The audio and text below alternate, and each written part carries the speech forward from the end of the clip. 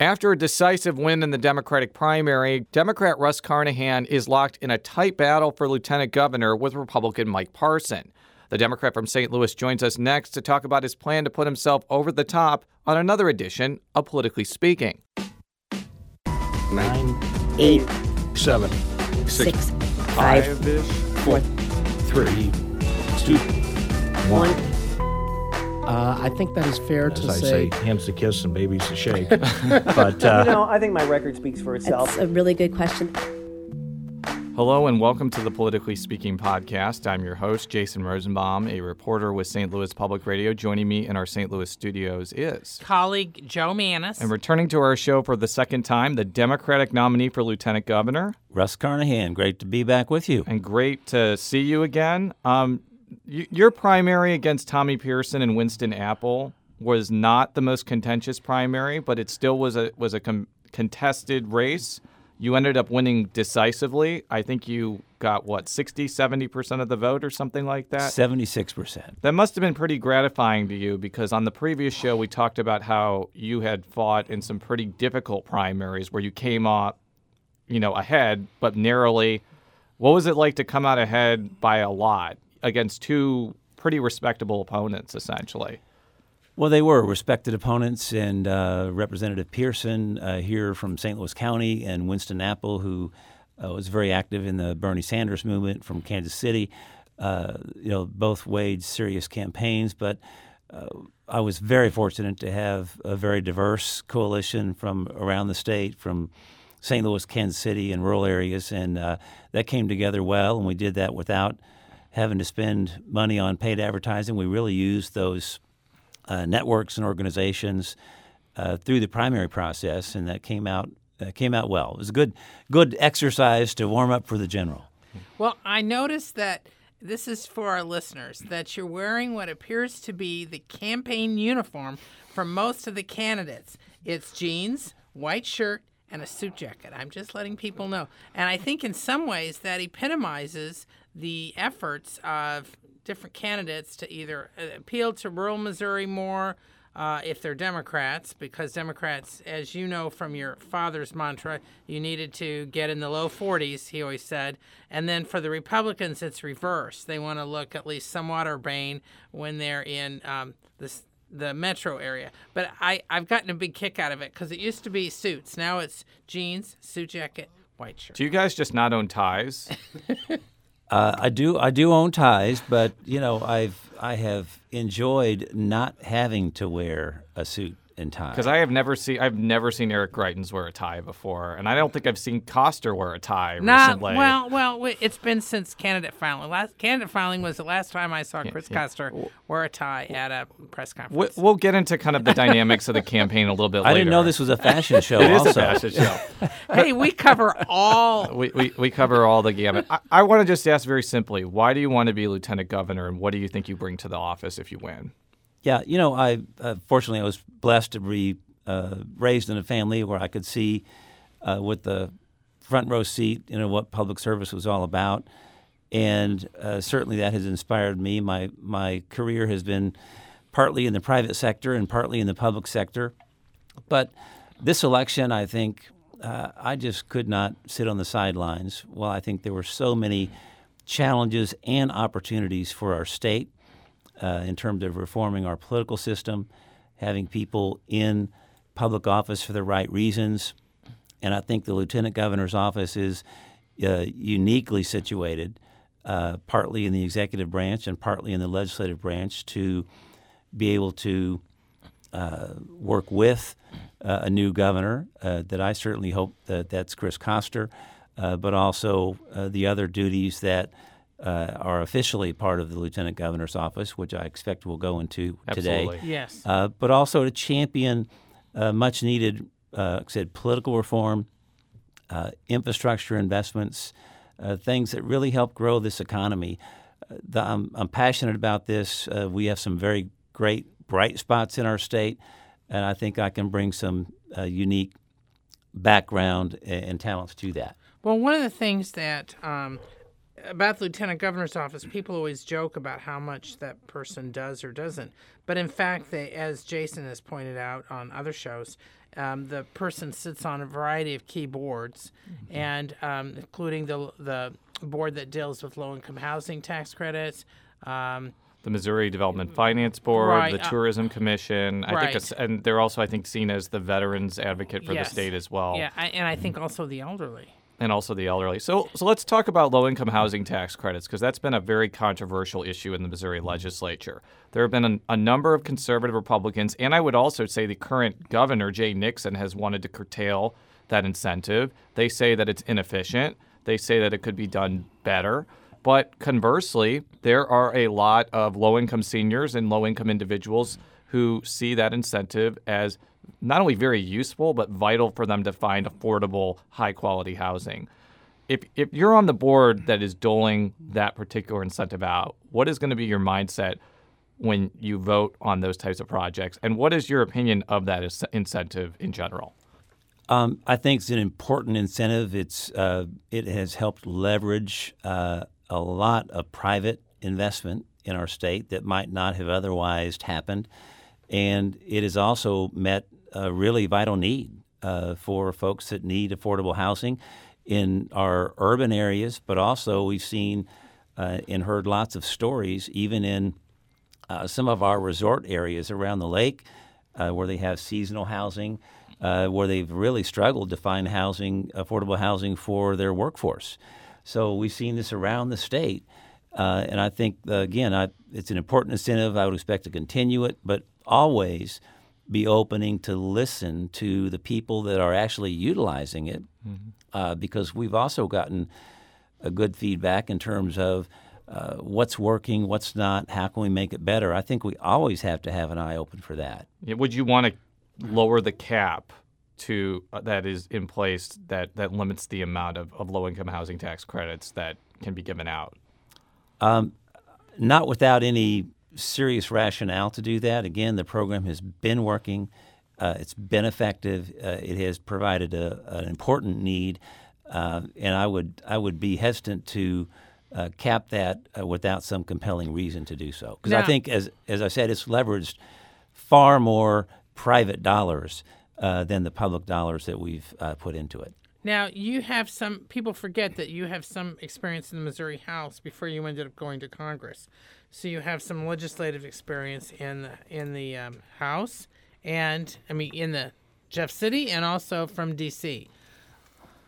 What about that experience would add to the job? I mean, if you're explaining to people why you deserve it and what your experience is, your federal and state experience, how would that mesh or not? Yeah, no, that's a good question, and people want to talk about this a lot. I served in the Missouri House for 4 years, half in the majority, half in the minority. I served in Congress for 8 years, again, half in the majority, half in the minority. So I've kind of seen all sides, but if you look at my record and my approach in both, I've always made it a point to reach out and work in a bipartisan way to get things done, because no individual and no party has a monopoly on good ideas. Often you can start with an idea in a legislative process and you come up with other ideas from other legislators along the way that can improve your idea, make it better, or grow the coalition of support around it. I did that with women's health care and the children's lead testing that we passed in the Missouri House in a bipartisan way.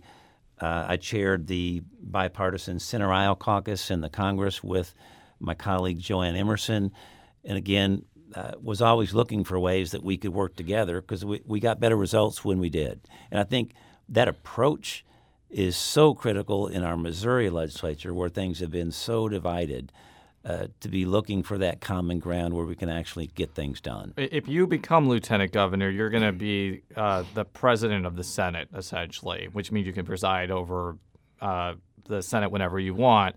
But no matter how individual races shake out, it's going to be a supermajority of Republicans. And you know that going in. There's no possible way the Democrats can take over this cycle. I don't even think it's possible for them to, winnow down the supermajority. So how is a supermajority of Republicans going to listen to a Democratic lieutenant governor that may have very different opinions about major public policy issues? Well, again, it's all about collaboration and finding common ground. Even Republicans in the majority will need to work with Democrats. They may need to be working with the Democratic governor.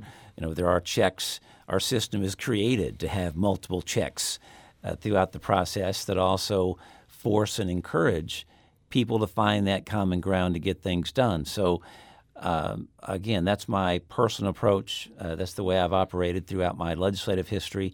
And with regard to presiding in the state Senate, I would take that part of the job very seriously. But also, my approach there would not be to put your thumb on the scale, but to preside fairly.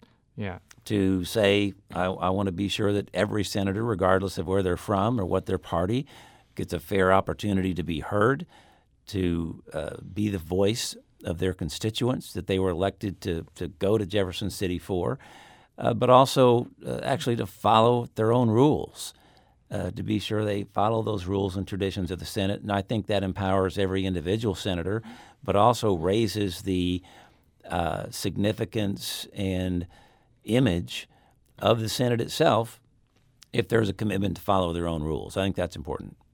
Now, many of the legislators in the House, well, there's some still in the House, and of course some in the Senate, who were around when your congressional seat got axed a few years ago. Do you think there's going to be any sort of strain if you're there from that? Because I know from covering the whole thing a few years ago, tensions got pretty high. I mean, not just from you, but just in the chamber itself, from the pro and con. Because you were the target when they did redistricting. Do you think there's any lasting tensions from that? Not for me. That was certainly a spirited battle with differing opinions and differing political agendas, but that's a old chapter in a book right now, and I don't think there's any lasting impact from that, certainly not from me. Well, thank you for mentioning that, Joe. This is a perfect segue to our audio clip. That's what I was thinking. And although this is kind of looking back in the past, when we had Congressman Lacy Clay on our show a couple of months ago, who you ran against in a very spirited and contentious race in 2012, we asked him pretty directly, how excited are you going to be about helping out a lieutenant governor candidate that you faced before an election? And his answer, I think, was actually pretty surprising, and I'm going to play it right now. After 2012, we repaired our relationship. And my position is always, hey, after the election is over, the people have made that decision, and in this case, we were victorious. And so I moved on. We are cordial. We talk. We are collaborating on this race, just like I'm talking with Robin Smith, and at times talking to Jason Kander. So I play that clip because whether someone likes Lacy Clay or not, it's pretty unquestionable that he and his family have a pretty stout political organization, and the fact that they're willing to help you in your race is probably a net positive for you, especially after 2012. I'd like to get your reaction to what the congressman said just there. No, I think what Congressman Clay said is accurate. We had a spirited contest. We disagreed about the redistricting process and on some issues. But the campaign was about issues, and to me, it was never personal. And after he won, I congratulated him. I encouraged my supporters to support him, and we've worked together closely since. So, again, what he said is accurate, and that's been my experience as well. Now, when people ask you about what you've been doing since then, do you want to talk a little bit about that? Just from the last 4 years? Yeah, I've been working in the private sector on some legal and business projects. Also done, particularly in the energy area. I helped found Missouri-based biomass energy company that is kicked off here that works on a technology that can utilize plant waste and agricultural waste to make a solid fuel that can supplement coal in power plants to produce more renewable power. So I want to ask you about a scenario that occurred with the current lieutenant governor. We talked a little bit about this before the show. Last year, there was a debate within the Missouri Development Financing Board. I think I got that acronym correct. If I didn't, you can strike me with lightning right now. To provide a line of credit to the RSA, which oversees the Edward Jones Dome, when they were in the process of trying to build a new stadium. Lieutenant Governor Peter Kinder, a Republican, was the only person to vote against that line of credit, which turned out to be a very, foresighted move because obviously the stadium never materialized and the RSA is in a whole bunch of financial trouble right now. Yeah, well, and to put a backdrop, this is mainly done to try in a vain attempt to keep the Rams. So I'm not asking you necessarily about that specific situation, but if you were lieutenant governor then and you were asked to provide public money to a stadium, would you have taken Lieutenant Governor Kinder's mentality and voted against it, or do you think publicly financing stadiums is a good idea? That would not be a high priority, I think, for use of those public dollars. And I think, as you mentioned, the result of that futile attempt probably speaks volumes about the entire process. So another board you'll be on is tourism. And while I said this on the show with Senator Parson, it's probably not as controversial as a realm of the other two boards I mentioned, but it's still extremely important. It's probably like a is it a multi-billion-dollar industry in Missouri? I would imagine it is.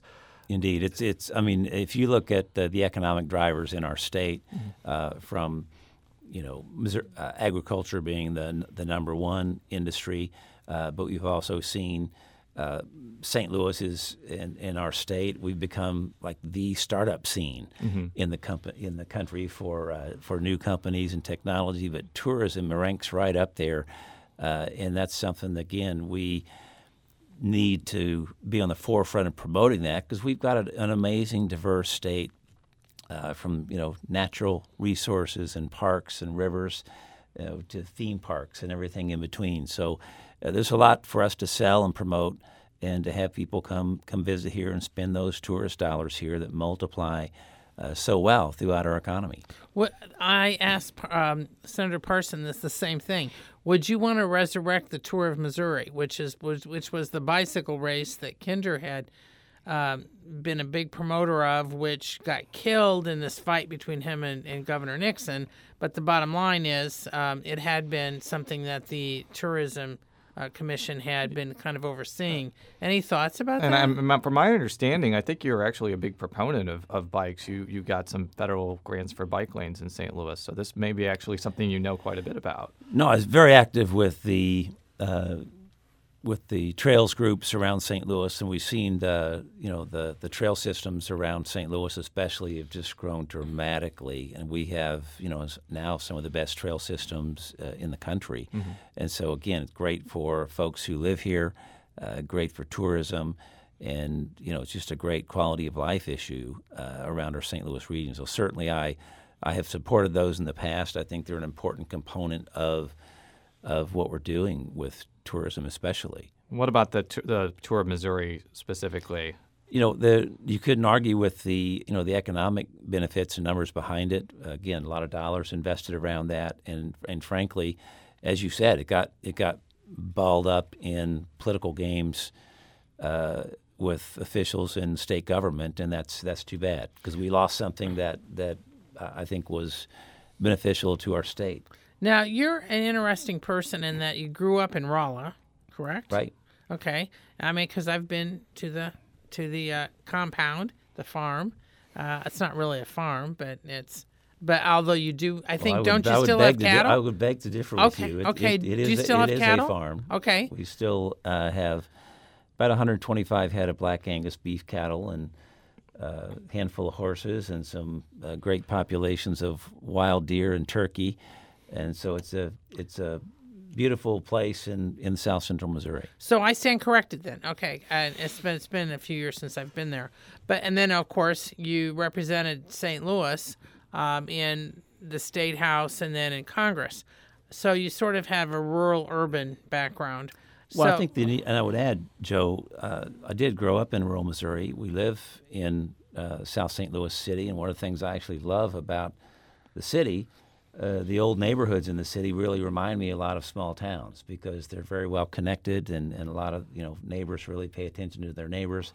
But the district I represented in Congress was unique in the state because it had part urban core, part suburban, and part rural all together in one district. And so to me, that was a great experience to see things that are diverse about our state, but it's also, I think, great experience in terms of what our statewide responsibilities are. Well, this is a good segue into the political aspect because I've seen a couple of your political ads, and you're really emphasizing the rural part of your background. You're walking in a field, you're wearing the checkered shirt.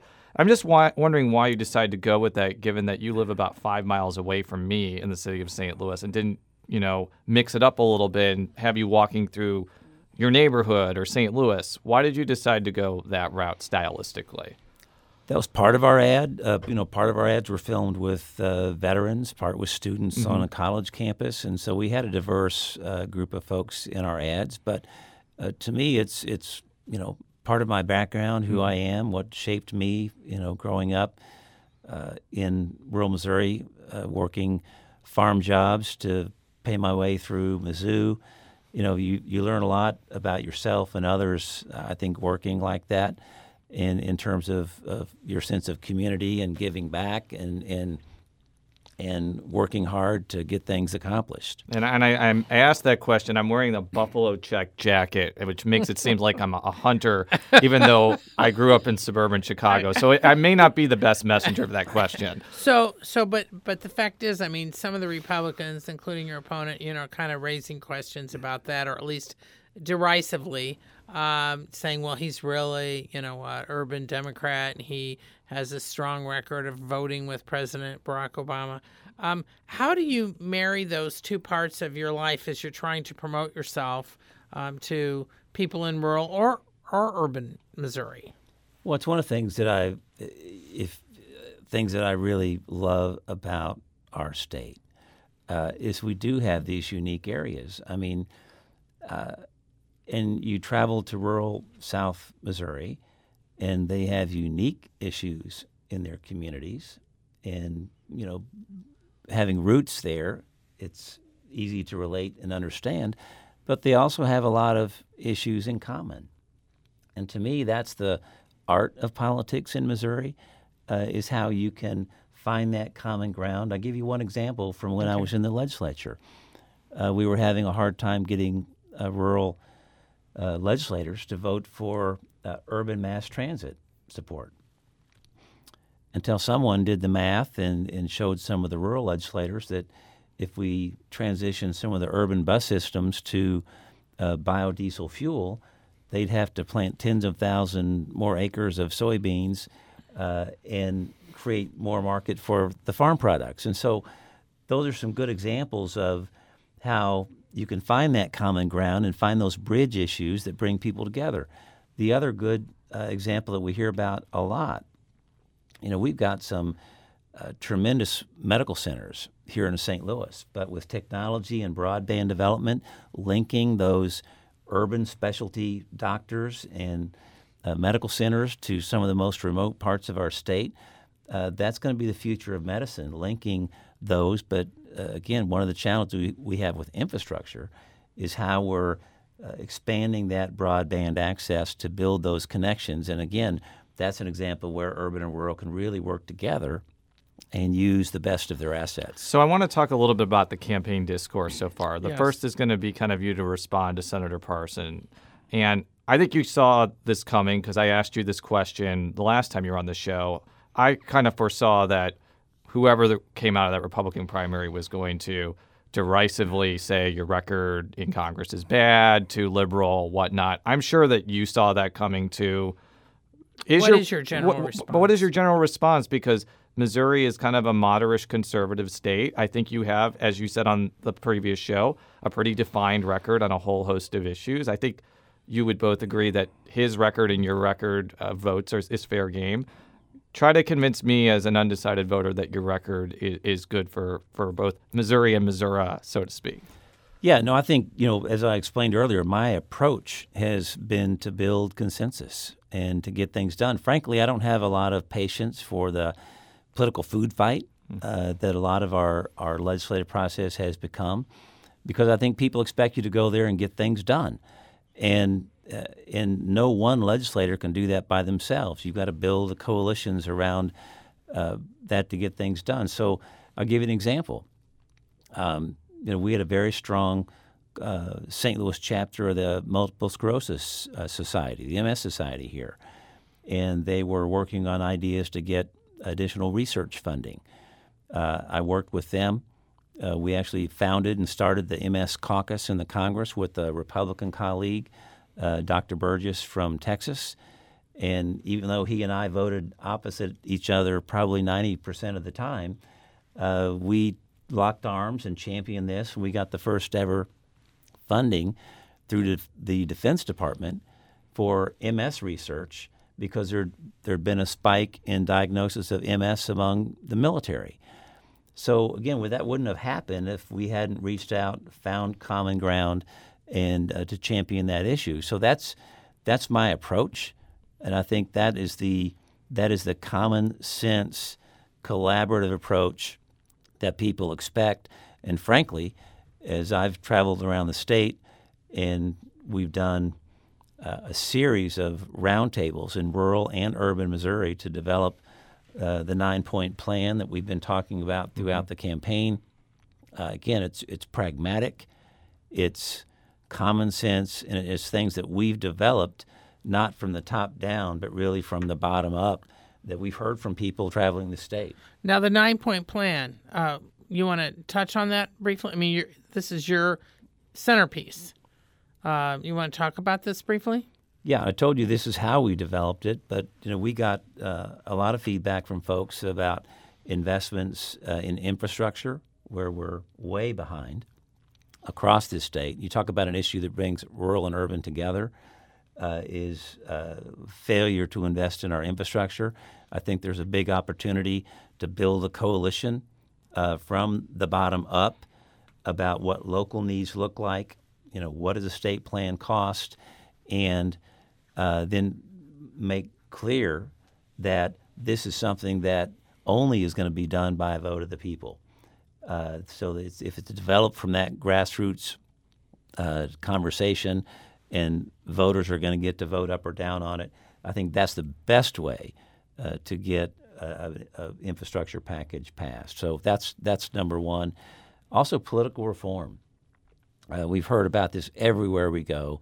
We're the only state in the country that has unlimited political donations, unlimited lobbyist gifts, and almost no regulation of the revolving door of legislators leaving to go be lobbyists. Fortunately, we have the contribution limits on the ballot, which I take it on November 8th, which I support. I believe will pass with a big vote, and that's an important first step. But people are tired of a political system that many believe is rigged or at least not working for them. And if you stop 10 people out here on the street anywhere in Missouri and said, do you think these kind of rules are helping a system work for you, you'd get an earful. I think this has been brought up by your opponents, but when you were in Congress, you traveled extensively throughout the world. I'm going to take a wild guess that you didn't necessarily pay for some of those trips personally. Were they paid for by special interest groups? Like when you went to, I think you went to Antarctica at one point. Like how were those paid for? And if they were paid by, lobbyists or special interest groups, are you really the best messenger on this issue? I think I'm relaying what people feel strongly about, and I feel strongly about. I supported the most comprehensive ethics reform package when I was in Congress. So I'm proud of my reform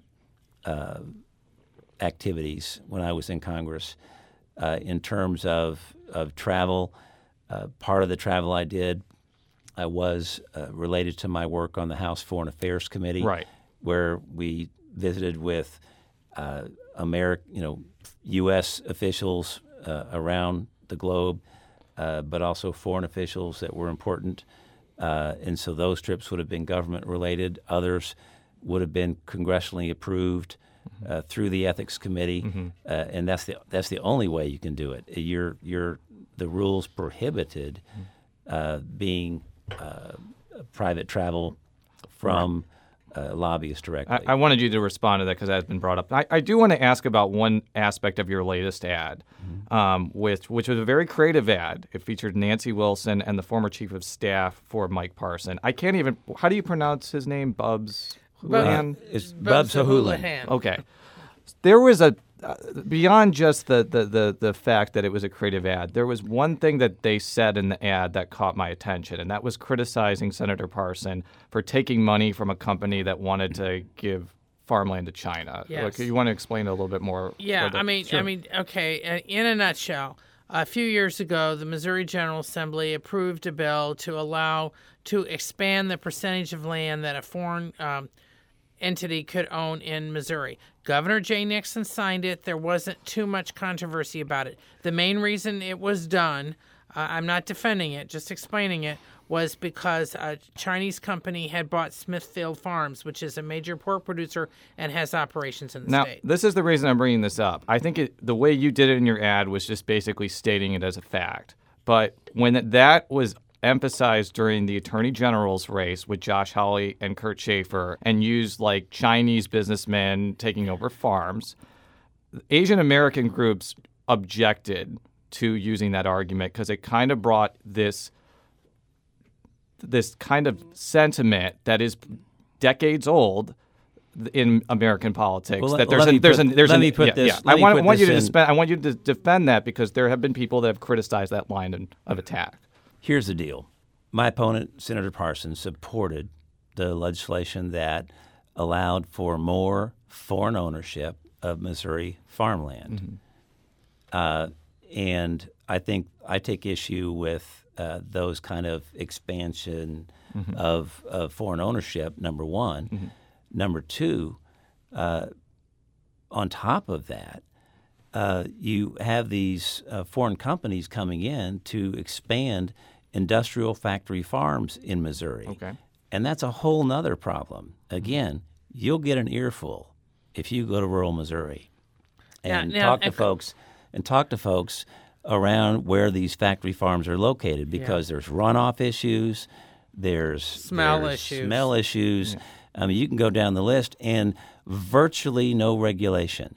So that's something we have to be on top of as a state in terms of our environment, in terms of who's going to control our Missouri farmland, and in terms of really being good stewards of the land. But those are perfectly reasonable arguments. But why the emphasis on China? Because what I was getting at is there is kind of this trend in American politics where China is brought up as an invasive force and it's seen as racially insensitive. Because that was what was behind this most prominent incident that triggered the push to expand foreign ownership of Missouri farmland. Okay. Now, this is sort of related to the 2014 fight over the right to farm measure. I mean, that's what it was called. Some say actually it gave more It loosened things or made things more freer for these major factory farms.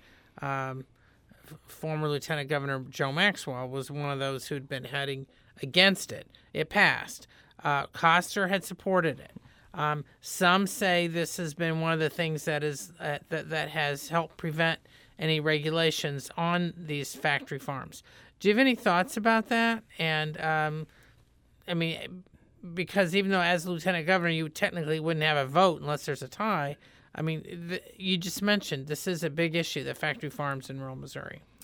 Yeah, no, you get an earful when you're in rural Missouri about these farms, and even local leaders concerned about the impact on land and neighboring properties. So there has to be an ability to evaluate these to be sure that they're following certain regulations. But the attempt with the Right to Farm bill was to make that more difficult. I mean, the folks behind that also were behind expanding a lot of these factory farms. Mm-hmm.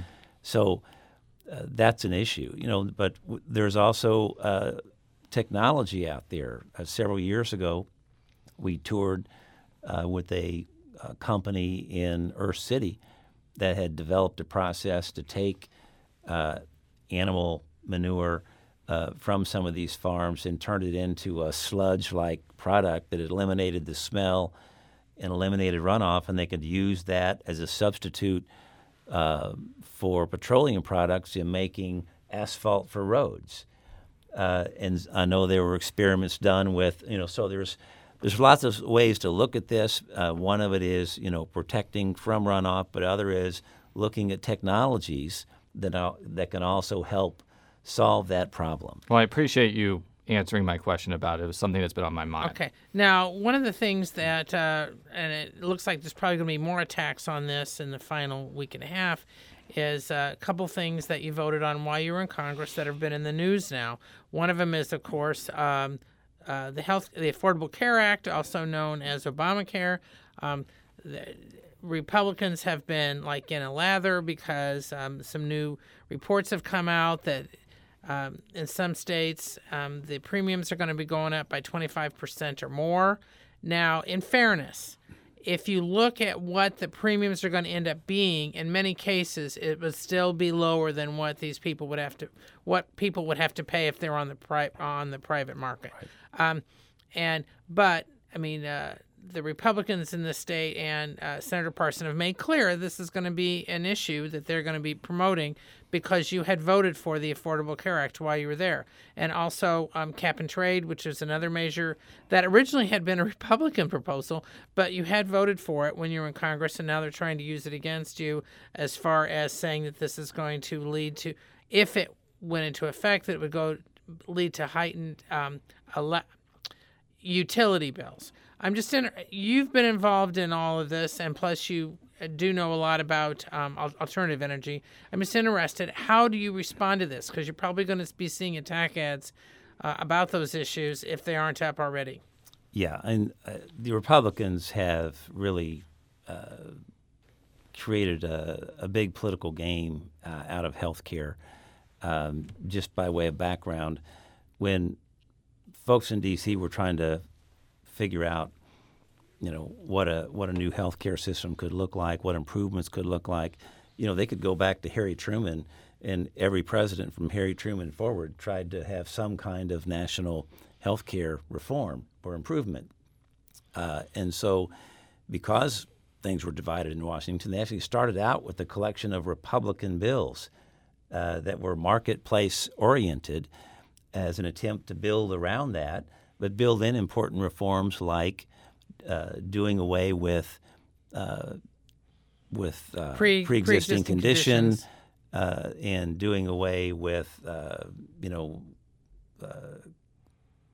kits on women that made their health care harder to get, and more expensive. Being able to get keep your kids on your insurance longer. All of those things are very popular, very much needed, and those were incorporated into some of those Republican bills.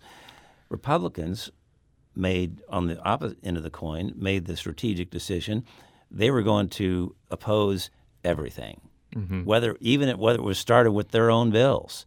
And so we've seen that continue to ridiculous levels that, even Congress voting, I've even lost count, 50 or 60 times to repeal the Affordable Care Act, but with no alternative to fill it in. So it's really become a big political game. And in Missouri, the refusal to expand Medicaid here, again, is part of that political game where that we've had now 4 rural hospitals close. We've had people struggling, harder to get care, especially in rural Missouri. It's wrong. Our dollars are going to other states. You've got a coalition of the Chamber of Commerce, the Hospital Association, professional medical associations, and community groups all saying this is good for our state, but the Republicans won't accept it, and my opponent won't accept it because somehow that's tainted from the Affordable Care Act. It's more of those political games that are costing our state a lot. Now, when you're campaigning in rural Missouri, do people ask you about that? Either Absolutely. pro, Or did they either ask pro you or about, con? or did they ask you kind of about the national presidential race and that as well?